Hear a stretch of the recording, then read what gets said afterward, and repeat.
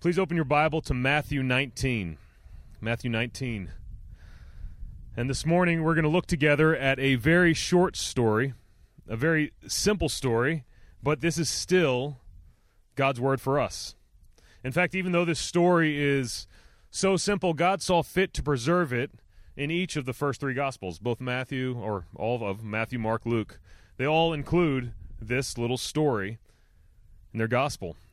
In other words, there was something so important and significant about this seemingly mundane story that they each wanted to record it for their readers.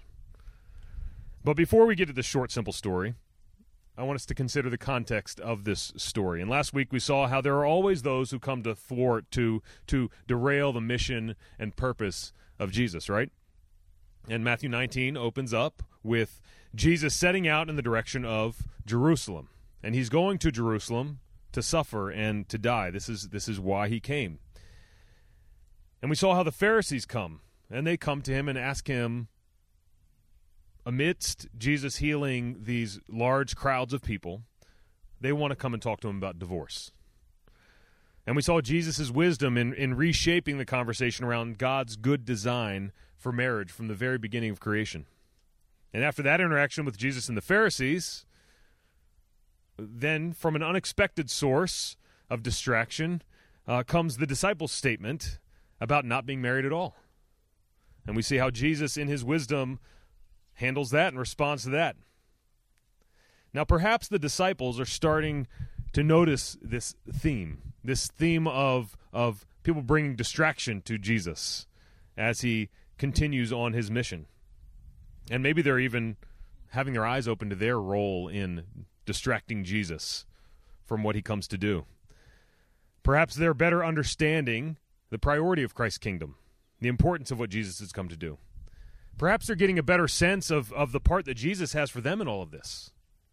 His plans to see the gospel of his kingdom spread throughout the world. And it's with this in mind that we come to our text. On the heels of answering the disciples' statement about singleness, we look together at Matthew 19:13. And if you have your copy of God's Word, look at verse 13 with me. Then children were brought to him, to Jesus, that he might lay his hands on them and pray. I'm going to stop there. Now, this is not all that unusual, that parents would want to bring their children to a holy man to be blessed. But the disciples knew that this was not just any holy man. You see, this was Jesus, the man who just healed large crowds. This was Jesus, the one who has confounded those who thought they were so wise. This is Jesus, the teacher who in his wisdom has given himself to teaching the beauty and blessing of life in his kingdom. There is no one wise as he is, no one powerful as he calms a storm, as he raises the dead to life, as he heals diseases. These parents clearly have no idea who Jesus is. You see, there's this long line of people eager to get to Jesus. There are needy people. There are important people. There are important and needy people. You don't just walk up to Jesus all willy-nilly with your little children in tow. So look at how the disciples respond in verse 13. Children were brought to Jesus that he might lay his hands on them and pray. That sounds good to our ears. The disciples rebuked the people. Now, we don't know what kind of commotion this caused. Were the disciples trying to be discreet about this, like an usher might at some churches and kind of usher the kids out? Or were they trying to act important? Like just kind of stand up as bodyguards. You don't come any further. We don't really know. But what we do know is what Mark tells us in Mark 10:14. Mark just says this: Jesus saw it. So whatever the disciples were doing to rebuke these parents bringing their children, Jesus saw it. Of course he did. And look at his response in verse 14. But Jesus said, "Let the little children come to me, and do not hinder them, for to such belongs the kingdom of heaven." And he laid his hands on them and went away. Now Jesus takes this opportunity to welcome these children, to rebuke his rebuking disciples, for there are things that they need to learn, and we need to learn, about God and his kingdom through this story. Now there are three things that I want to highlight from this brief text, three things that we would do well to notice. The first is this: the priority of humility in God's kingdom. The priority of humility in God's kingdom. And Jesus says this: to such as these children belongs the kingdom of heaven. What does this mean? Like, we don't talk like that. Jesus' main point becomes clear, especially when we read Mark and Luke. They both include Jesus' next comment. And Jesus says, "Truly I say to you, whoever does not receive the kingdom of God like a child shall not enter it." So Jesus is not speaking only of children. He's speaking of those who are like children. And Jesus points to the quality of those who belong to his kingdom. They are humble, like children. Now, what does it mean to be humble like a child? I know several children, and while sometimes they are humble, I wouldn't normally describe them as humble children. It's not the first adjective I would use. What does Jesus have in mind when he says this?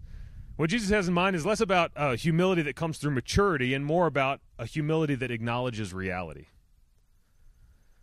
And we tend to define humility in terms of deference. And this is right and good and biblical. So we consider someone else's interests more important than our own. We defer to them. That is humility. And it's something that we learn, something that we put on. It's a fruit of the Spirit. It doesn't really come to us just naturally of the flesh, because by nature we are selfish. By nature we consider what we want as the most important. That's humility that comes through maturity. But there's another form that humility takes, and it's a humility that acknowledges the reality of our inability, the reality of our need, of our natural helplessness. And we might call this humility dependence. Consider a baby boy or baby girl. She is unable to meet any of her own needs. She cannot feed herself. She cannot care for herself. She cannot clean herself. She cannot solve any of her own problems. This little baby, this child, is entirely dependent on others to be sustained. And so she can only look outside of herself, away from herself, for any of her needs to be met. The same is true for all of us. We are dependent people through and through. Sure, we may feel like we have some power over our lives, some ability to meet our own needs, but the reality is, it doesn't matter who you are. As those who have been created, we are always dependent. We are all always dependent. Now, I could ask you how you keep your heart beating.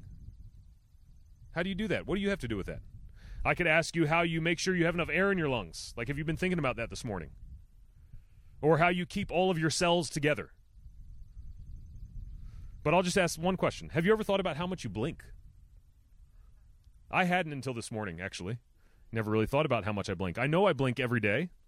Sometimes I've had staring contests and tried not to blink for an extended period of time, but I've never considered counting my blinks. The average person blinks 15 to 20 times a minute. And this means that each waking hour you blink about 1,000 times.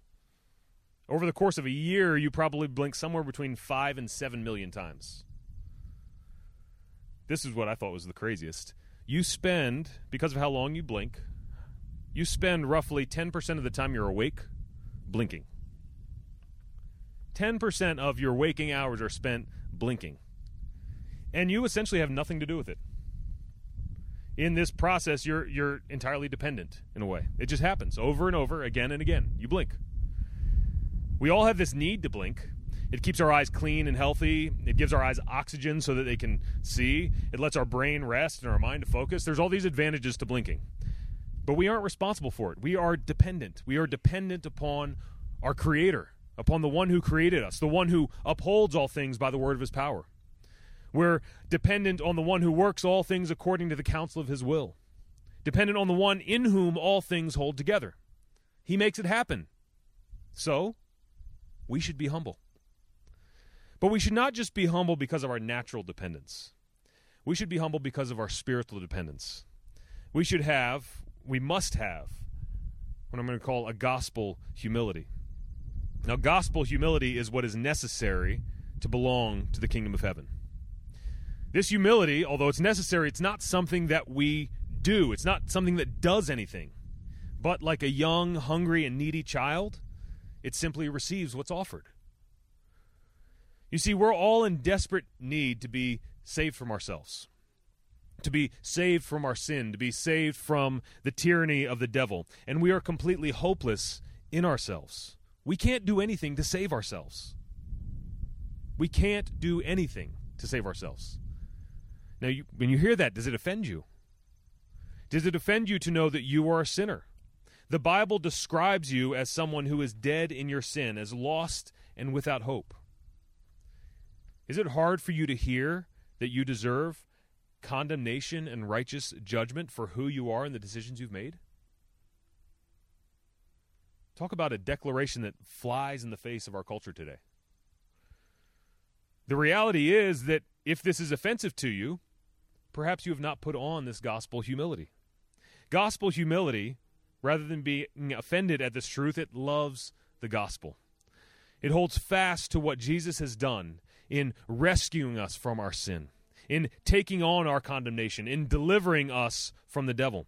If we do not rightly recognize that all that we have been saved from, we will never appreciate and love the glorious truth of what God has done to save us by his grace. We cannot do it, but God has done it. And gospel humility looks to him and depends on him. Jesus says here that his kingdom belongs to those who are dependent like these children, who put on this gospel humility and receive his grace. So, brothers and sisters, let us be like these children. Jesus is saying that the only way to be part of his kingdom, the only way to belong to his kingdom, is to pursue a dependence like a child. We are nothing but dependent people, so we should act like it, relying not on ourselves, but wholly and entirely upon the grace of God for our salvation. All we have, all we need, all we want is in Jesus. Now, we tend to read and remember this story based on the role that children play in it. But I think there is something important that we miss if that's all we see. And the second thing we would do well to consider from this passage is this. We've looked at the priority of humility in God's kingdom. Second, the place of parenting in God's kingdom. The place of parenting in God's kingdom. Look at the beginning of verse 13. Matthew says, "Then children were brought to him." So remember these children, they're young, they're little, they're dependent. They did not escape from their parents and come to Jesus on their own. They did not see Jesus from a ways off and think, oh, I want to get in on this action. They were not out seeking attention. They didn't want to be this. It's like, oh, there's a crowd of people. Let me come over and be in the middle of it. Maybe people, ooh, not me. No, they were brought to him. Well, who brought them? Their parents brought them. These parents, they have children who are too young to know what they need. So what do the parents do? They bring them to Jesus. These are parents who have children that are too young to come on their own. So what do? They bring them to Jesus. These are parents who have children that are too young to perceive the blessing that comes in knowing Christ Jesus. So what do? They bring them to him. Parents, do you have any of these children in your home? Bring them to Jesus. And notice the parents didn't wait around for the disciples to bring their kids to Jesus. They didn't wait for Jesus to come over to them and tell them what to do. They took initiative and they brought their children to Jesus. Now, unfortunately, it can be all too easy as parents to see discipling young kids, to see their spiritual training and development as something that is best left to experts, right? I mean, like, we'll read the book, or we'll send them to this class, or I'll go to this class, or they'll go to this, and that'll fix them. That'll set them straight. But this discipleship, this spiritual training, is your God-given responsibility. As parents, this is what God calls parents to do. We must know that the bringing cannot save your children. Bringing your children to Jesus cannot save them. Only God can save them. But the bringing is what God calls us to do. And this has always been God's call to parents. You can think back to Deuteronomy 6. And in Deuteronomy 6, I'm going to turn there, if you give me a moment. Deuteronomy 6, Moses is giving instruction to the people of Israel, to God's people. And he tells them in Deuteronomy 6:4, He says, "Hear, O Israel, the Lord our God, the Lord is one. You shall love the Lord your God with all your heart and with all your soul and with all your might. And these words that I command you today shall be on your heart." And then the Lord says this in his word, verse 7, "You shall teach them diligently to your children, and shall talk of them when you sit in your house, and when you walk by the way, and when you lie down, and when you rise. You shall bind them as a sign on your hand, and they shall be as frontlets between your eyes. You shall write them on the doorposts of your house and on your gates." Now, a lot of that we can't relate to. We don't write things on our doorposts a lot, other than maybe the height of our children. But what God is communicating is that there should be this all-pervasive talking about God and what he has done and what he calls us to do in your homes. Talk about it all the time. When you're waking up, when you're sitting down for a meal, all the time, talk about these things. I heard one friend one time describe this task to me as, he said, every day I want to raise the God awareness in my home. I want to raise the God awareness in my home. I want my kids to be more aware of who God is, how he is at work, what he is doing all around us every day. That category has helped me. I just want to raise the God awareness. It's a very simple category to have as parents. I just want my kids to be more aware of God.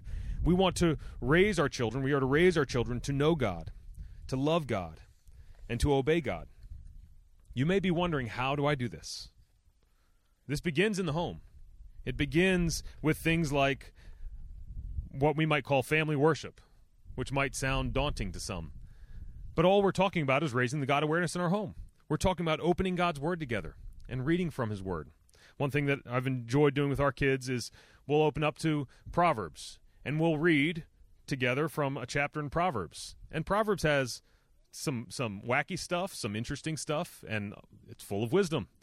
And we'll read Proverbs, and then we'll just start by asking questions. And we'll have the kids, like, what stuck out to you? What do you remember? And if there was a lion that came up, normally that was one that would always come up. Oh, I like the verse with the lion in it. And then we'd go to, well, so what does that mean? What is God saying in that? And we'd talk about what wisdom looks like, what it looks like to fear the Lord, and just have conversations. We pray together. Give thanks to God before meals, before bed, when you wake up, when you're facing times of need, when you're going into circumstances, your child is going into circumstances where they are nervous. You pray. This should be a pervasive part of everyday life. But what I want to highlight for us as well is that parents are not on their own in this task. This is something that the church is brought into, the people of God are brought into. This is a task for all of us. So if you're sitting there without any kids and you're thinking, oh, this part doesn't apply to me, I'm good. No, this is something that you are called to. You have the joyful privilege and glorious responsibility to help in caring for the children of this flock. We all get to take part not only in teaching their minds, but in shaping their hearts. And the primary place this happens is in our weekly gatherings of corporate worship. You see, the gathered worship of the church is essential to the life of the church. It's here that who we are is clearly seen. We give expression to who we are as the body of Christ. We are shaped by his word as we hear his word preached, as we're addressed through God's word. We are shaped in our responses to all that we face in life as we pray together and as we sing together. And this vocabulary is imparted to us. Words are put in our mouths as we sing these songs. And they're words that help us make sense of what we face around us, the suffering that we face, the challenges that we face, and the hope that we have in Jesus. We learn and are reminded of what it means to be in Christ as we gather together. We're built into that. And we want to see our children brought into that. You know, as Christian parents, a lot of us can be concerned about how our children are influenced, and rightly so. We know that they are impressionable, that they are easily swayed by those around them. And because of this, there's all the more reason that we want our children to be influenced by the people of God.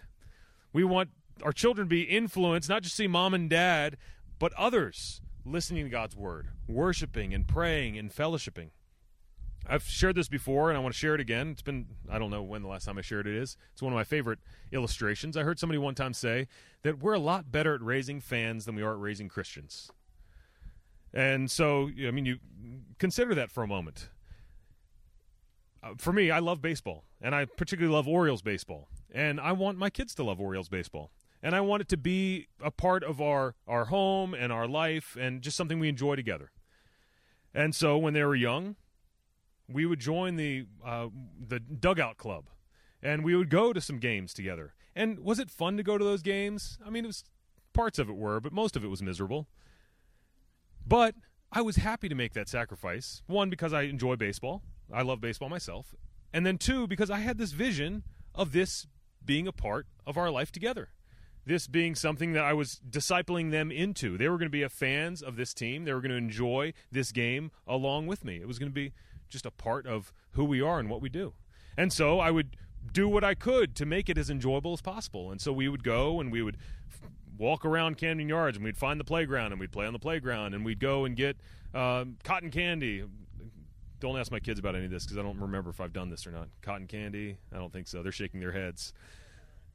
But you go and, I mean, you get the soda or get the ice cream or whatever it is. You want it to be fun because of this vision that you have. But one thing that happens there, so I'm making all of these sacrifices because of this vision that I have. But then on top of that, I'm doing it in the context of community, because that's what a sporting event is. It's this group of people that gather together with this common interest, and they're encouraging one another in it. And so the other Orioles fans, they're also happy to see my kid there. It's not an inconvenience. They're not annoyed. They're not telling the kid to shut up. I mean, you'll see videos go viral every year where it's somebody catches a foul ball and they go and give it to the kid, and the kid like cries and gives him hugs and it makes his day. But they're discipling and shaping these kids into this love for this game, and they want it to be enjoyable for them. All of this stuff happens in sports, and there's a lot of application that you can make to it. All of this stuff happens. And then oftentimes when we come into our times of corporate worship, I think the mentality can be that this is for me, and my kids should be somewhere else and get something for them. And I think there's something that is wrong about this, something that's misleading about this. The people of God, we are meant to be, I think, multi-generational. We are meant to be discipling one another, coming alongside one another as we seek to be conformed to the image of Christ our Savior. And so, Grace Church, I mean, just to commend you, I so appreciate how you all get this and you embrace this vision. But it's not easy. You all know it's not easy. Whether you have kids or not, there are challenges and distractions that come. But we do have this vision of seeing our children being brought to Jesus and growing in their knowledge of God, their love for God, their obedience of God. And may God give us grace to continue faithfully walking that road, and may He save our children. So we looked at the priority of humility. We've talked about the place of parents in God's kingdom. And finally, I want us to consider the kindness of Jesus. Now, when we read God's Word, it can be all too easy to read the Bible like we would read a self-help book. We just want to get to answering, like, what does this mean for me?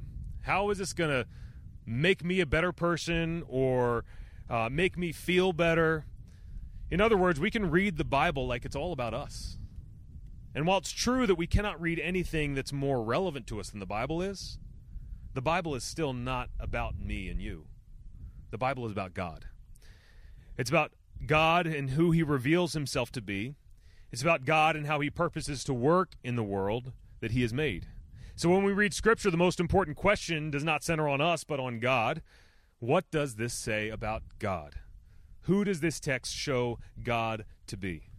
And in this seemingly mundane story, these simple 3 verses, this text reveals Jesus to be far more kind than we could ever expect a man like Jesus to be.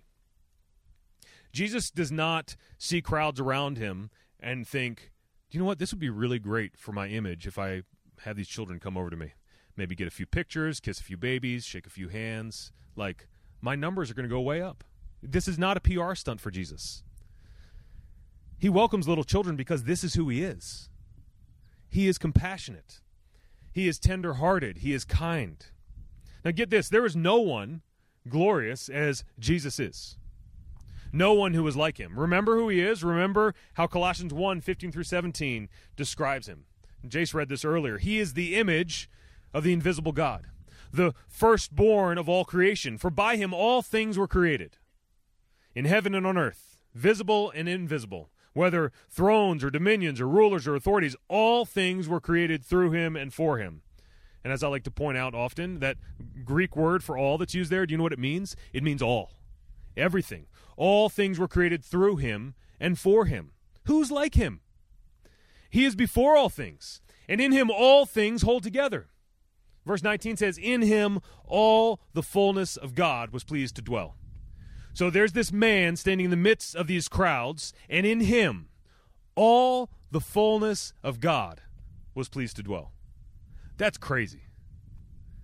But this is who he is. He is the radiance of the glory of God. But that's not all. While this is who Jesus is, there is no one, get this, I mean, this is mind-blowing. When you step back and think about it. We just described who Jesus is, the radiance of the glory of God. In him all the fullness of God was pleased to dwell. But there is no one who is as approachable as he is. No one who is as accessible as he is.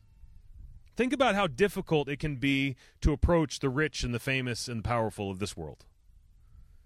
Right? I mean, people try to have those chance encounters or not so chance encounters and try to meet the rich and the famous and the powerful of this world.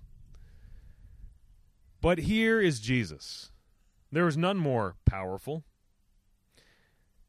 And he says, let the little children come to me.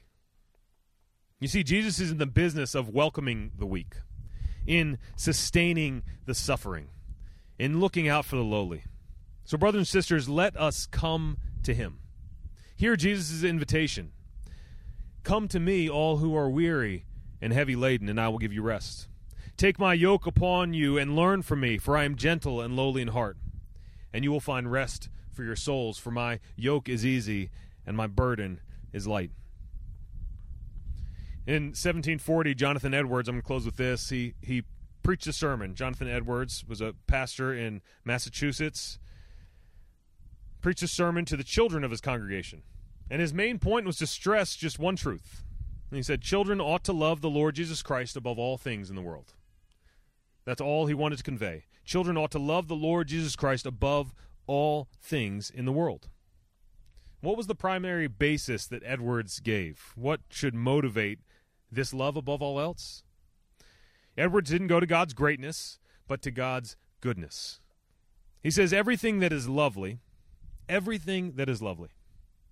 in God is in Christ. And everything that is or can be lovely in any man is in him. For he is man as well as God, and he is the holiest, meekest, most humble, and in every way the most excellent man that ever was. Children, did you hear that? He is the most excellent man that ever was. Parents, did you hear that? He is the most excellent man that ever was. Fully God, fully man. And as parents, as a church, what we and our children need more than anything else is to behold how wonderful Jesus is, how kind he is, how welcoming he is, how good he is. And that is what we see here in this text, and that is what we are called to do. So let us come to him and find our rest in him. Would you pray with me? Oh, Father, thank you for revealing yourself to us in your word. Every page that we turn to, something is to be seen of your glory and your goodness to us. Lord, may we, as parents and as adults, know your goodness, and may the coming generation and generations of this church know your goodness. Lord, we want to welcome children as you welcome children, and we want to receive your grace as you have called us to receive your grace. So would you help us, Lord? In Jesus' name we pray. Amen.